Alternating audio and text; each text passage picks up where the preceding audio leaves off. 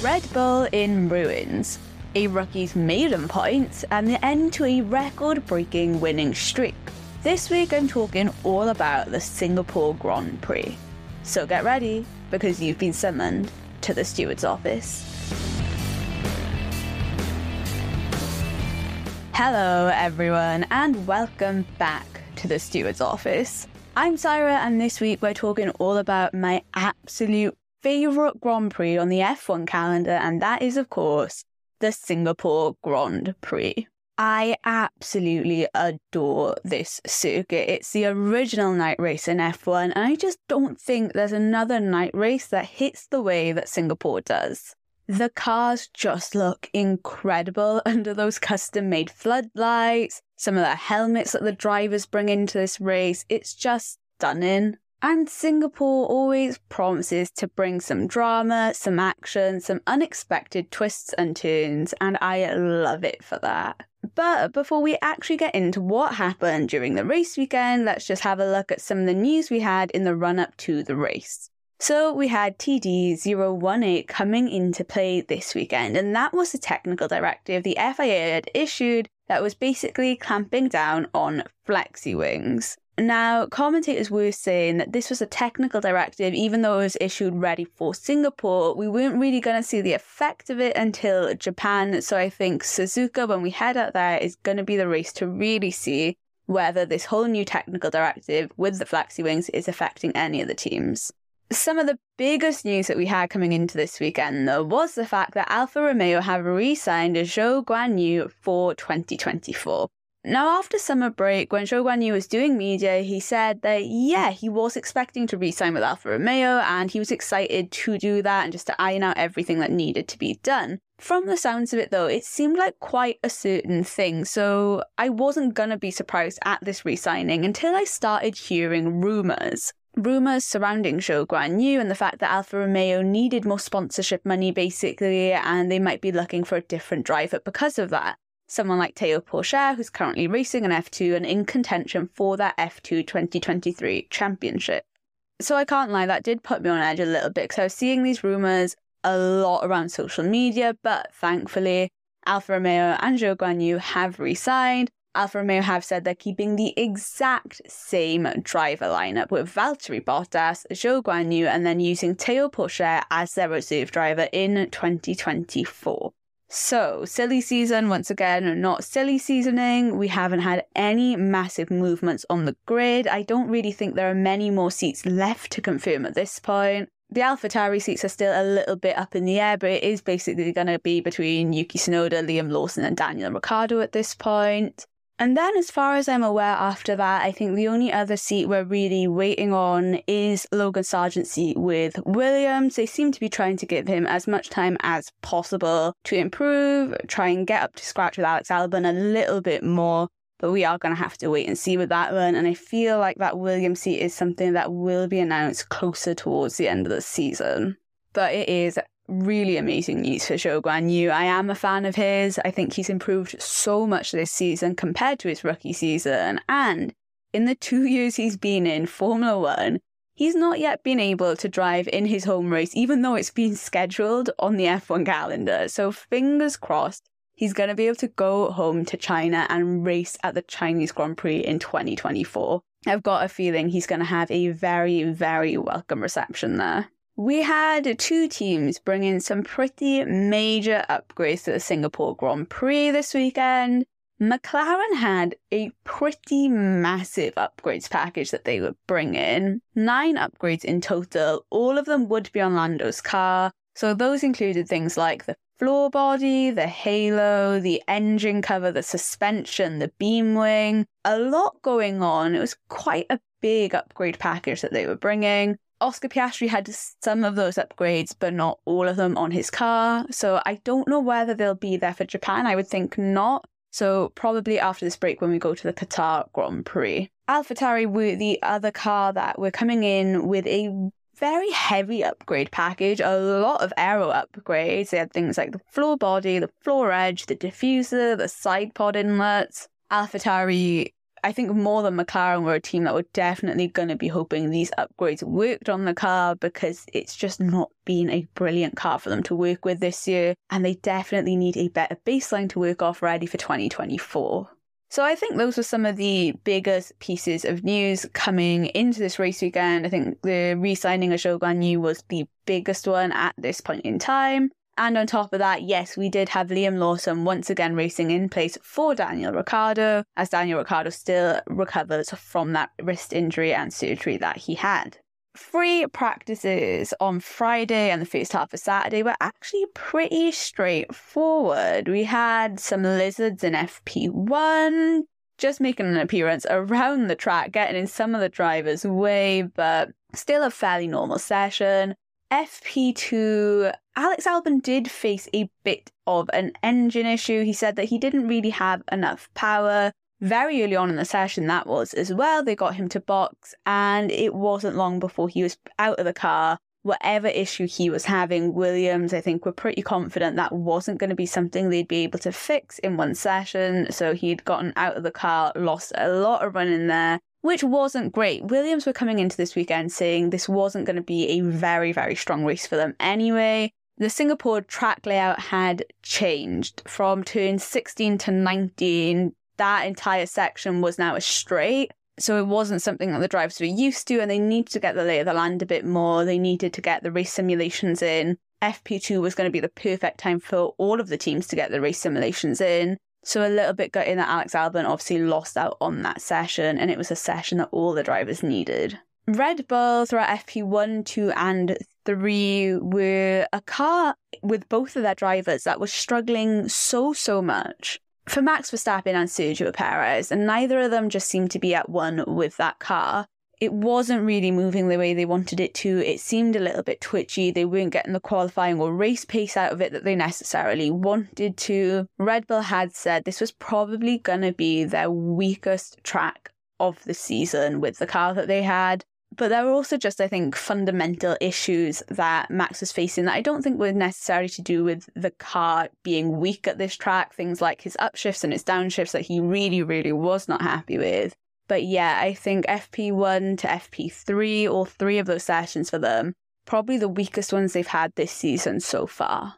Those upshift and downshift problems ran into an hour before quali. There was still being work done on Max's car in that hour lead up, so it was something that they really were trying to figure out and just get on top of. It was sorted out in time though, and he did manage to get on track, and I don't think we heard any of those upshift and downshift problems from him for the rest of the weekend. Although I wasn't specifically listening to his race radios or looking at his onboards, so he might have been complaining about them later, but as far as I can tell, it was a problem that was sorted out. Q1 was actually going okay. We had a bit of an incident with Logan Sargent and Lance Stroll for impeding, but right at the end of Q1, we had an absolutely horrific crash from Lance Stroll. It just looked awful. It's been quite a while since I've seen a Formula 1 car break like that.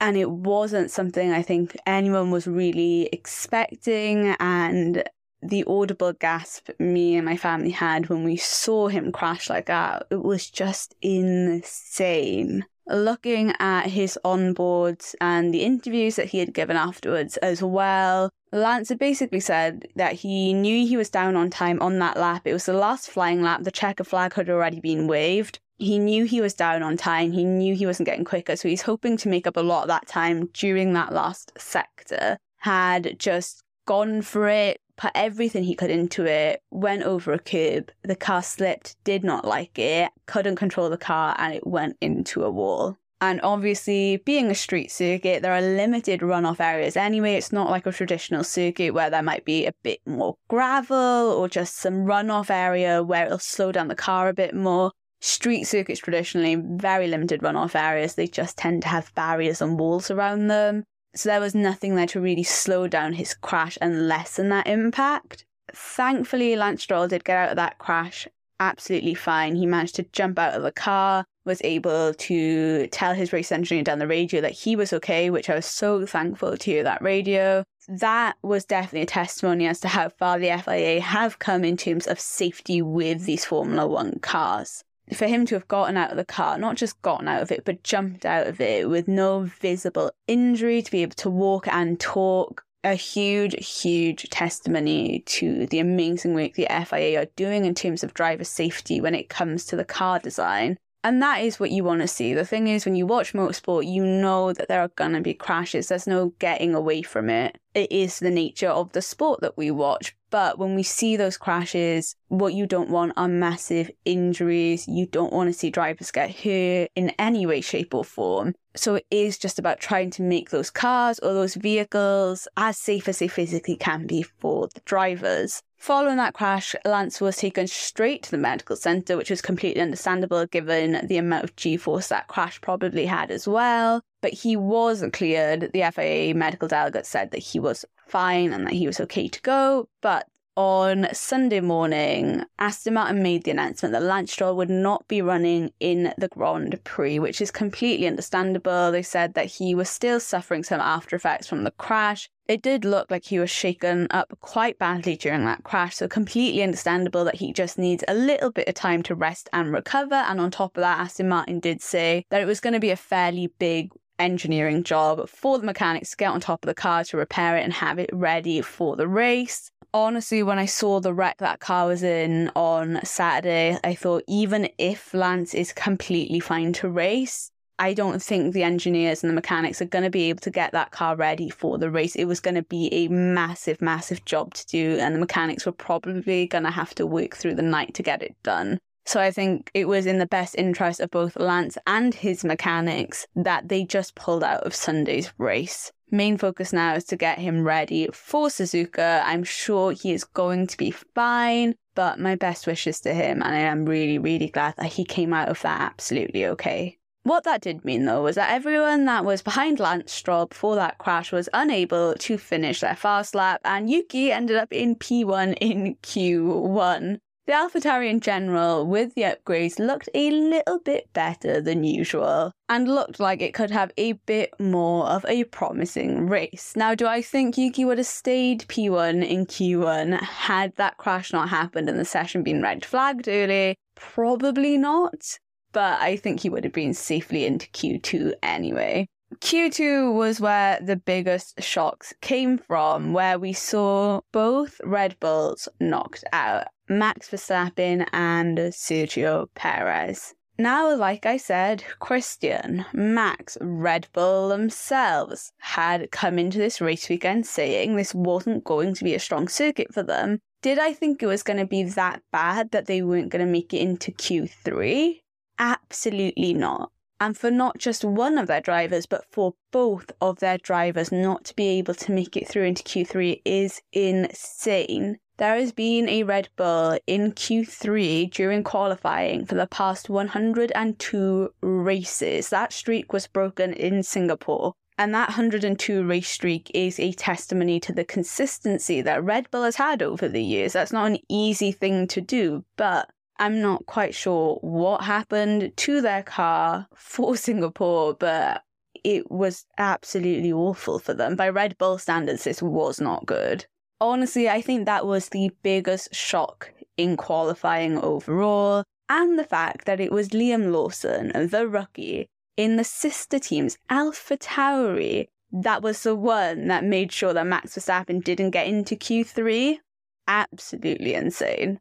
Definitely not something I was expecting to see. Not something I think most F1 fans were planning to see this weekend. And you know what? Let's add on to the little bit of crazy here, guys. Both Red Bulls have managed to be knocked out in Q2, but both Haas's got into Q3. In the end, we had Carlos Sainz taking pole position in Q3, and we did have the chance of a Ferrari front row lockout until George Russell rocked up and took P2 from Charles Leclerc. So it was going to be Sainz, Russell, and then Leclerc in P1, 2, and 3 for the race. Now, after qualifying, Max Verstappen had 3 different investigations for impeding that he had to go and attend a summons for. 3 of them, and he managed to get away with all of them. He got reprimands for 2 of them, I believe, and Red Bull got a fine for 2 of them. And then the other investigation that he had, I think the steward said that there was nothing that needed to be done. Now, for me, this was a little bit interesting, right? For the 2 reprimands that Max Verstappen got, it was cited that Red Bull should have communicated with Max. So they were mainly to blame because they had a lack of communication. They should have told him that there was a driver coming up behind him. And that's absolutely fine, right? Because we've had instances in the past where a team have just failed to tell a driver, there's a driver coming up behind you on a fast lap, well, you're on a slow one, you need to get out of the way. No issue with that, right? But interesting that Max got given reprimands for this when those other drivers who have been in pretty much the exact same situation have been given grid penalties, even though it was stated in the documents as well that the team was at fault for not telling their driver that there was another car on a fast lap coming up behind them. We had Charles Leclerc in Monaco for impeding, who got given a 3-place grid drop. Pierre Gasly in Barcelona, 3-place grid drop. Kevin Magnussen in Belgium, 3-place grid drop. Instances where the team hadn't really told their driver that there was a car on a fast lap coming up behind them and they had impeded. So I don't know whether there are changes to the rules in place, whether there are specific nuances that we just don't know about or understand, or loopholes within the regulations, or whether Jonathan Wheatley did an absolutely amazing job at standing in and fighting Max Verstappen's case to make sure that he didn't get given a grid penalty. But yeah, I just think it's a little bit interesting that we are seeing a tiny bit of inconsistency in terms of impeding, grid penalties and reprimands. I completely understand when it is a team's fault for not telling their driver about something. I don't think the driver should really be held to blame for that. They can't see everything that's going on. We've seen the side mirrors of an F1 car. They are tiny. How any of the drivers can see anything in them is insane to me. But they do have to rely on their race engineers who have all the data, who can see the telemetry, to tell them what's going on track, especially if there's another car that might be way further down on a fast lap that the drivers just can't see yet. So I completely get the cases there of a team being fined and a driver being given a reprimand. But looking back at some of these other drivers then, I don't think it was right that they were given a grid place penalty because of it. But anyway, that was Saturday. That was everything that happened in qualifying. Max Verstappen didn't have to take any grid penalties for what happened. And we were going to start with a 19-man grid on the Sunday because, like I said, Lance Stroll had been pulled out of the race. Zhou Guanyu ended up starting from the pit lane after he broke Parc Fermé. Alfa Romeo changed a lot of things on his car. Outside of Parc Fermé, was outside the allocation, I think, for some of the parts as well. So he was taking a pit lane start because of that. And then we finally got to the race. So let's just do a couple of highlights from this race before I have a look at how each of the teams did. And it was quite an up and down race. We had pockets of a lot of action. I feel like the start was actually a little bit slow. I can't lie to you. It was after we had our first safety car, I think, where things really started heating up and all the pit strategies came into play. First half of the race, though, I felt it was a little bit slow. Drivers were just settling in, finding a good pace, looking after their tyres, and looking after themselves. Singapore is a physically and mentally exhausting race for these drivers. The humidity, the heat, the amount of concentration they need because it's a street circuit, the turns are coming at them quite quickly, there aren't runoff areas if anything goes wrong. There is a lot going on for the Singapore Grand Prix. Turn 1, lap 1. Thankfully, there were no incidents. The biggest thing that happened was Lewis Hamilton going straight through at turn 1 and then eventually having to give those 2 places back to George Russell and Lando Norris. George, I completely understand him having to give that place back to. He did overtake him off track, gain that advantage. Lando Norris, I didn't think he had overtaken him off track. I see the argument some people have where people were saying he didn't actually complete the move on Lando Norris while he was on the racetrack. It was actually completed off of it. And in the end, the stewards and the race directors did advise Mercedes to have Lewis Hamilton give that place back to Lando Norris, which he did do, else risk a 5-second time penalty. So that was that. That was, I think, the most action we really had at turn 1. And because we were following all of that, what TV direction did end up missing was an incident between Checo Perez and Yuki Tsunoda. The two of them ended up having contact. It didn't look great for Tsunoda. He got a puncture. His race engineer told him to slow down and stop on track. He managed to find a safe place to stop, so thankfully no safety car had to come out that early on in the race, because I think that would have messed up some people's strategies potentially. I know some of the commentators were wondering why, with a puncture, Yuki Tsunoda had stopped. Surely he'd be able to trundle slowly back to the pits, get a new set of tyres on and come back out. But the contact between Perez and Tsunoda actually looked quite intense. It looked a little violent. And then add to the fact that it was his race engineer that told him to stop. I'm assuming there was damage that they could see to the car or to the engine or something that just wasn't quite right. And they were worried about him going around the full lap and then taking it back into the pits. So Yuki Tsunoda did not make it past the first lap in the Singapore Grand Prix. I don't know whether that contact had also caused some damage on Sergio Perez's car, because he wasn't really making any inroads during this race. He was still in P13 on lap 10, and Max Verstappen and the other Red Bull had actually managed to slowly make up some places. Lap 20 was when we started to get a little bit more of a race going on. And sadly, it was a little bit at the expense of Logan Sargeant. Logan Sargeant, who had just gone on at turn 8, straight on, hadn't managed to turn the car and broke his front wing. And that front wing was wedged under his car as he thankfully managed to get back to the pits to get it replaced and get a new set of tyres. But oh my gosh, I would love to see what the bottom of that Williams car looks like right now, what his floor looks like. Because the damage it must have picked up by having the front wing scraping underneath it all the way to the pit lane must have been quite bad. But because of the debris that his front wing had left on the track, we ended up getting the first safety car of the race. And so continued the lovely streak of there being a safety car at every single Singapore Grand Prix.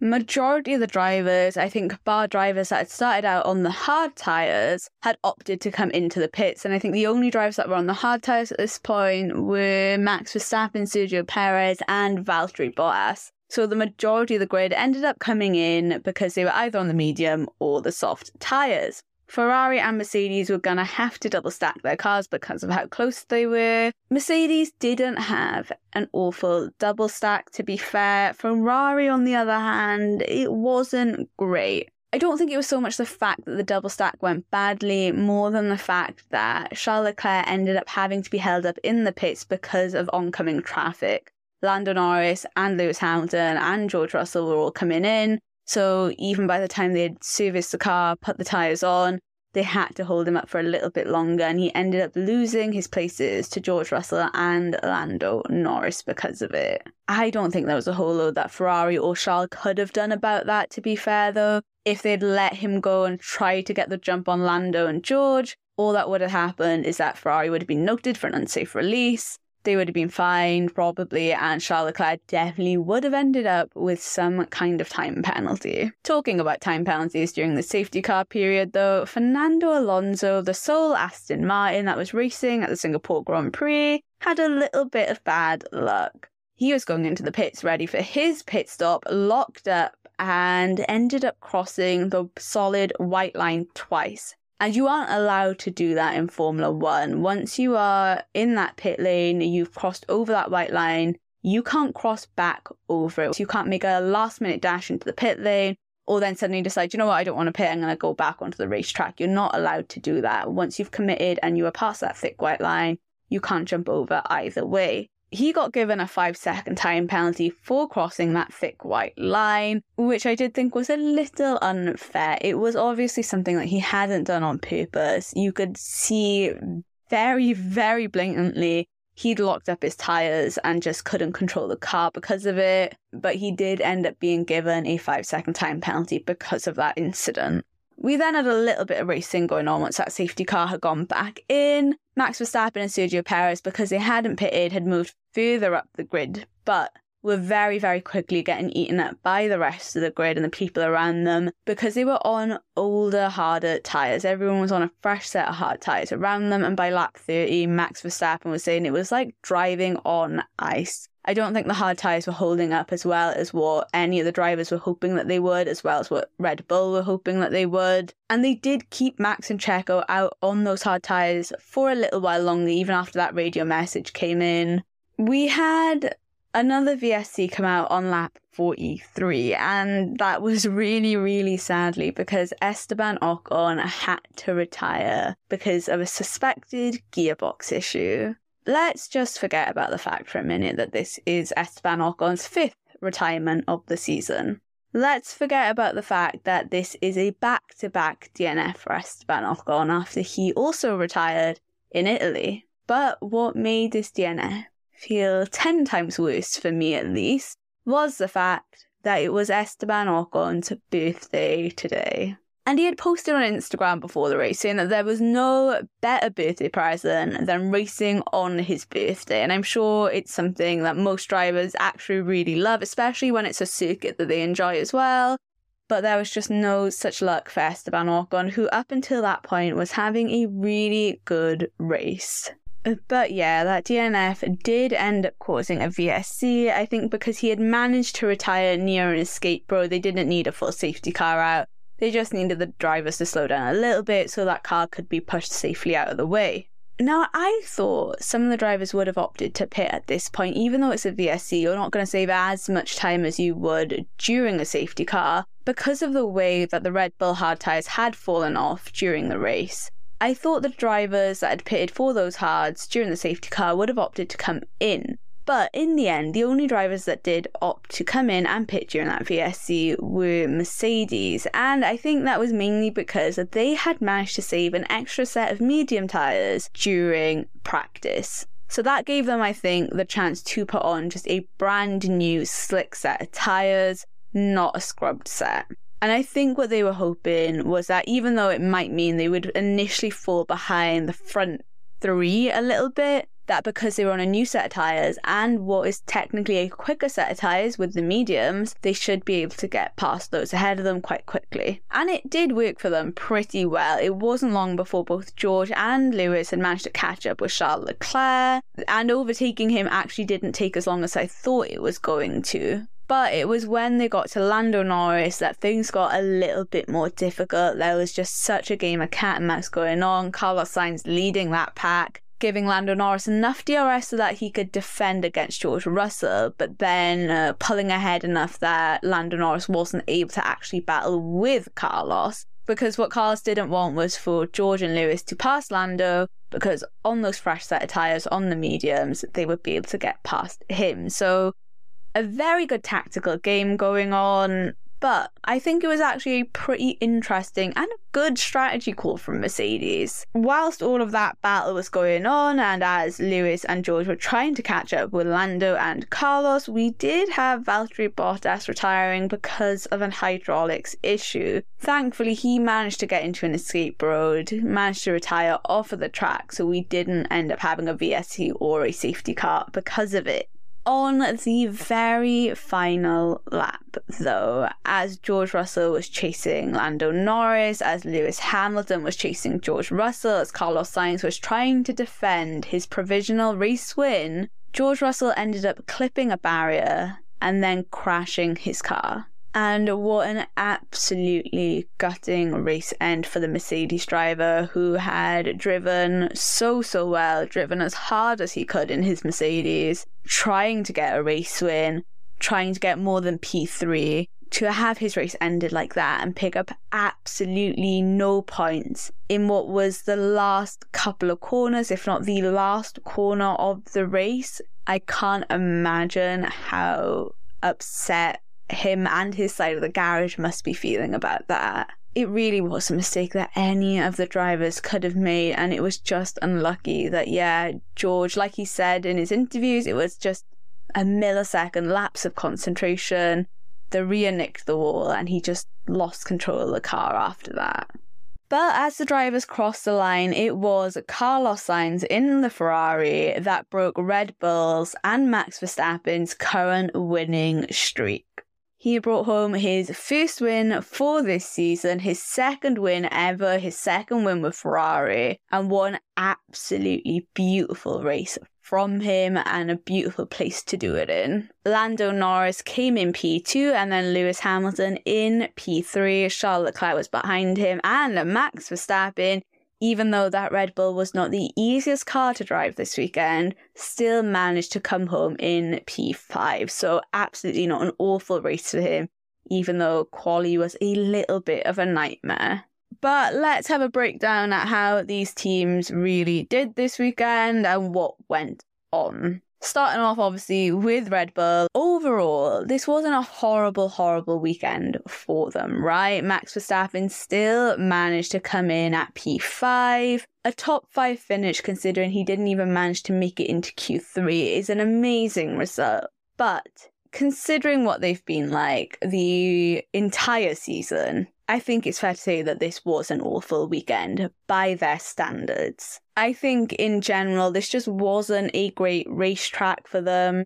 Probably one that they're going to be very happy to leave behind. I am very curious though whether they know exactly why that Red Bull doesn't like Singapore. They knew it was going to be a weak track, but do you know exactly why? Is it something that you can rectify ready for next season? Or is Singapore the kind of track that you have to almost sacrifice in order to get the level of performance you have on all of the other tracks? Just something I'd be interested in knowing. Would absolutely love to see Adrian Newey's notebook on this specific track and the car, to be honest with you. But yeah, I guess we will see next year if it gets a little bit better for them. Maybe there was just something this year they had to sacrifice with Singapore to get a level of performance, and maybe there will be certain upgrades, circuit-specific upgrades next year that will make it a better track for them. But it just goes to show, even when you have the most dominant car, there are still going to be some weaknesses. There are definitely going to be questions being asked in Red Bull, in those engineering meetings, about what happened in Singapore. I don't think Max was expecting the car to be that bad this week. I don't think anyone was, but during his interviews on Media Day on Thursday,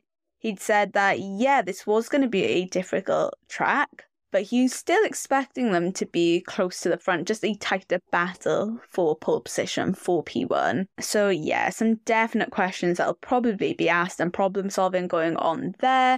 But I do agree with what Toto said post-race. Red Bull should be back in form come Japan. I'll be very, very surprised if they don't manage that. Mercedes had some much better strategy calls from them today. There have been moments, many moments this season, to be honest, where I think a lot of fans have questioned what their strategies were, but I think holding back that set of medium tyres, calling their drivers in during the VSC, it seemed like a good plan. It was a calculated risk, and I don't think that they were going to lose a whole load from it. They knew what they were doing. Sadly, with George, it just didn't pay off because of that crash, and maybe with an extra lap or two as well. There was the chance that both of them could have overtaken Lando Norris, maybe have fought Carlos for the win. I think it could have been a lot worse. I think the strategy calls this weekend felt better for me, in my opinion. Lewis taking P3 in the race and then the fastest lap as well has meant that he's moved ahead of Fernando Alonso for P3 in the Drivers' Championship. I think the commentators were saying it's been the first time since the start of the season that we've had a change in the top 3 in the Drivers' Championship standings. I think he's 10 points clear of Fernando Alonso at the moment, and then there are 53 points between him and Sergio Perez. So that gap between him and Sergio might be a little bit too big to try and overcome, especially with the pace of the Red Bull. But I think with him and Fernando, that battle is not quite over just yet, but Lewis Hamilton has managed to pull ahead a little bit, and it's the first time he's managed to overtake Fernando Alonso in the Drivers' Championship this season. Constructors-wise, though, with George DNFing, Carlos winning the race, and Charles then managing to finish in 4th place, it has meant that Ferrari are closing that gap with Mercedes, and that's something that Mercedes are going to keep an eye on because there's only about 24 points difference between those two teams right now. In all honesty, with Mercedes, I don't think for the rest of the season the car is going to perform as well as it has in Singapore. And that is mainly because Mercedes have said themselves this was going to be their best shot at a race win, really. Don't get me wrong, we might be pleasantly surprised. Maybe Mercedes will be pleasantly surprised. Maybe they're lying about other tracks not being that great for them. But I just think Singapore was just going to be their best track during this half of the season at least. So we'll just have to wait and see what happens at the rest of the tracks.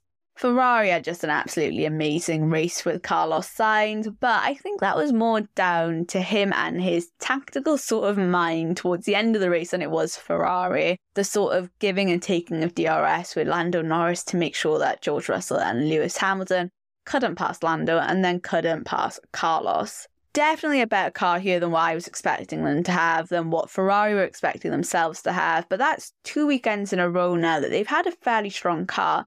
Monza was good and Singapore has been good. So I am excited to see if the rest of the season now goes quite well for them. I hope it does. I hope they're a little bit more competitive. I hope we see more battles between them, McLaren and Mercedes. It makes it so much more interesting on track when you have those close battles.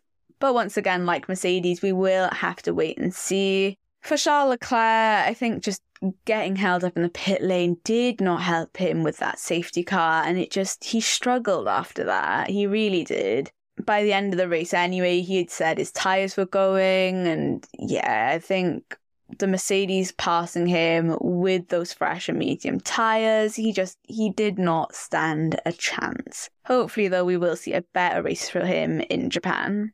Moving on to Aston Martin, it was a nightmare of a weekend. I mean, I know I said that Red Bull had an awful weekend, but Aston Martin probably had the worst weekend out of any team. They're probably the team I feel worst for coming out of the Singapore Grand Prix. Obviously, Lance having the crash in qualifying, then not being able to run during Sunday, so they only had one car running anyway, which wasn't going to help them when they're trying to battle in the Constructors' Championship with so many other teams around them right now. They just really struggled with race pace though. I mean, Alonso turned around during the race and said the car was undrivable to his race engineer. And that's got to be one of the first times I've heard Fernando Alonso say that about the car, say anything bad about that Aston Martin car. He's been in love with it from the moment he stepped foot in it. He's spoken about how beautiful it was to drive, how much of a great job the team has done, and this is the first time I've heard him say anything even remotely bad about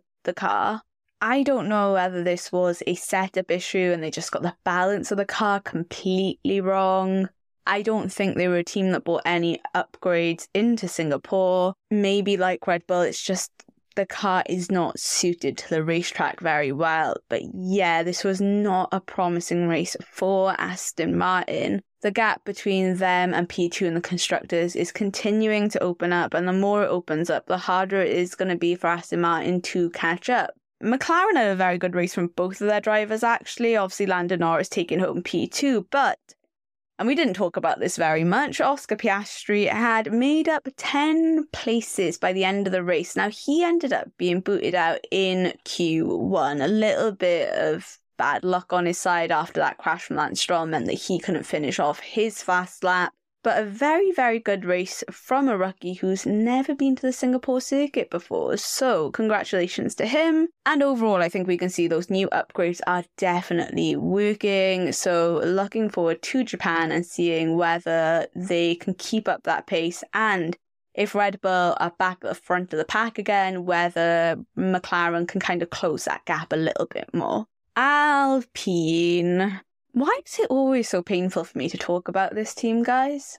I need a race where it's a little bit more positive for both of their drivers. I feel like it's been a little while since we've had a good race for both of their drivers. At least Gasly managed to finish in the points, though. If nothing else, we had the DNF from Esteban Ocon, but at least we had some points being brought home for Alpine from Pierre Gasly. You know what? I think the most gutting thing is it wasn't an awful weekend for Alpine as a whole. Singapore actually seemed to do okay for them. It wasn't phenomenal. They weren't right at the top of the pack, but Esteban Ocon was comfortably in the points. I mean, he was ahead of Fernando Alonso at one point, and I thought, you know what? He's going to get a decent haul of points this race, and that's going to be great. And it just wasn't meant to be. Maybe Japan will be a better outing for Alpine. Maybe we'll see double points from Alpine, potentially. That would be very nice to see. That's what I'm hoping. Double points for Alpine.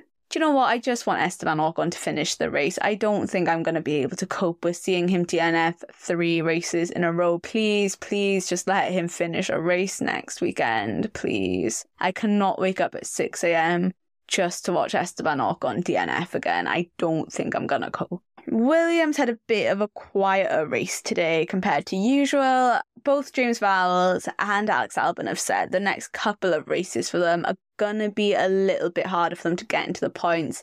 Their car isn't really well suited for the next couple of circuits. Saying that though, once again, wasn't an awful race. Unlucky for Logan Sargent with that crash. I'm glad that he did at least manage to carry on with the race, but from the sounds of his radio message at the end of the race, I think it was more of a him fault. And I say that because obviously last time he had a crash and DNF'd, we found out it was actually because the Williams was not working very well and he wasn't able to actually turn the car and brake properly. So I had wondered for a second whether there was an issue with the Williams again, but by the end of the race, he got on the radio to his race engineer, apologised for what had happened and said he needed to clean it up. So by that, I'm assuming he is taking blame for what happened. I could be wrong. We might hear something from James Vowles later, but the sound of that radio message did make it feel like it was an issue that he had caused, basically. I know there's a little bit of pressure on him at the moment, though. He is trying to figure out his future. Williams are trying to figure out what they're doing with that second seat. He's not got the assurance of a contract next year. He knows what he has to do to get that contract sorted, to get Williams to give him a contract for next year. I think Williams have been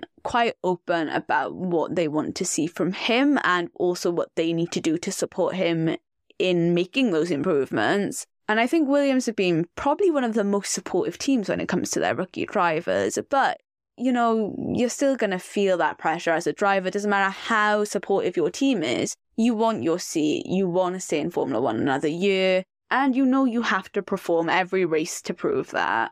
So I don't know whether there is just a little bit of pressure playing on the back of Logan Sargent's mind that is causing the incident that he had today. Moving on to Haas, they actually had a really strong start at the beginning of the race. Magnussen managed to hold back Verstappen for a little while. Was not expecting that. And he also did manage to benefit at the end of the race from George's DNF because it did promote him up into the points and he managed to bring a point home for the team. Alfa Romeo, a little bit of a mess this weekend. Was not their cleanest weekend between Zhou Guanyu needing that pit lane start because of changing so many components in the car, the DNF from Valtteri Bottas because of the hydraulics issue, but Zhou Guanyu managed to go from the pit lane to P12. So even though they didn't manage to get any points, it was still a very good race, I think, from him.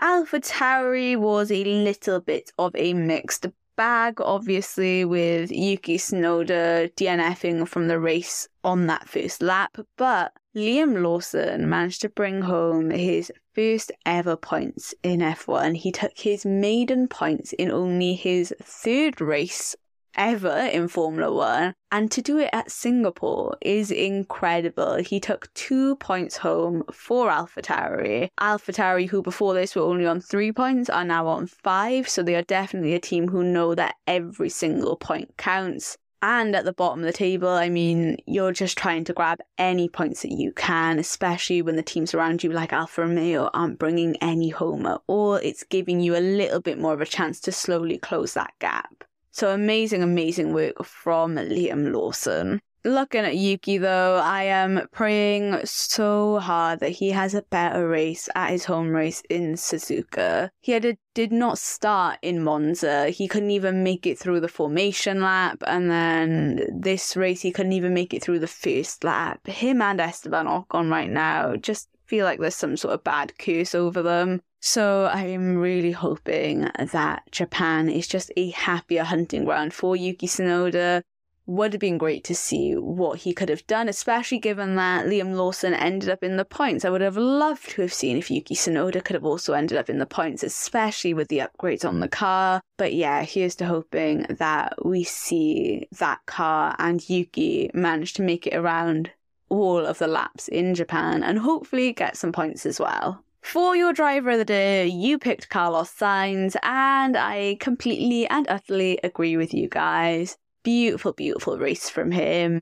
It wasn't an easy win for him by any means. He was having to think tactically. He was having to manage his pace. He was having to manage his tyres and just did a phenomenal job of it. A well-deserved victory, in my opinion, and definitely deserves driver of the day. Formula One is back next weekend, and it will be a very early morning start because we are heading out to Japan. I am not a morning person, guys. I gotta be honest with you. I'm really not. I am more of a night owl. So when we have the American races, some of the ones that we have later on in the evenings, those are great for me. I can stay up for those. That's not a problem. I don't get sleepy, but I think Japan is a 6 a.m. start for the race. I'm just going to feel like a bit of a zombie, but there will still be a podcast episode at 9 a.m. on the following Tuesday. I will try and take in as much as I can in my slightly sleepy haze. I am looking forward to it though. It's going to be interesting to see if Red Bull are back in form. I'm pretty sure they will be. And to see that fight between McLaren, Mercedes and Ferrari and what Aston Martin can actually do, as well as seeing that battle towards the bottom of the table and what happens there. So, like I said, make sure you guys join me next Tuesday at 9 a.m. for a Japanese Grand Prix review. Thank you guys so much for listening and diolch yn fawr. Make sure you follow me on TikTok and on Instagram at stewards_office, where I post a load of F1 content every day. And I will see you guys the next time you're summoned to the Stewards office.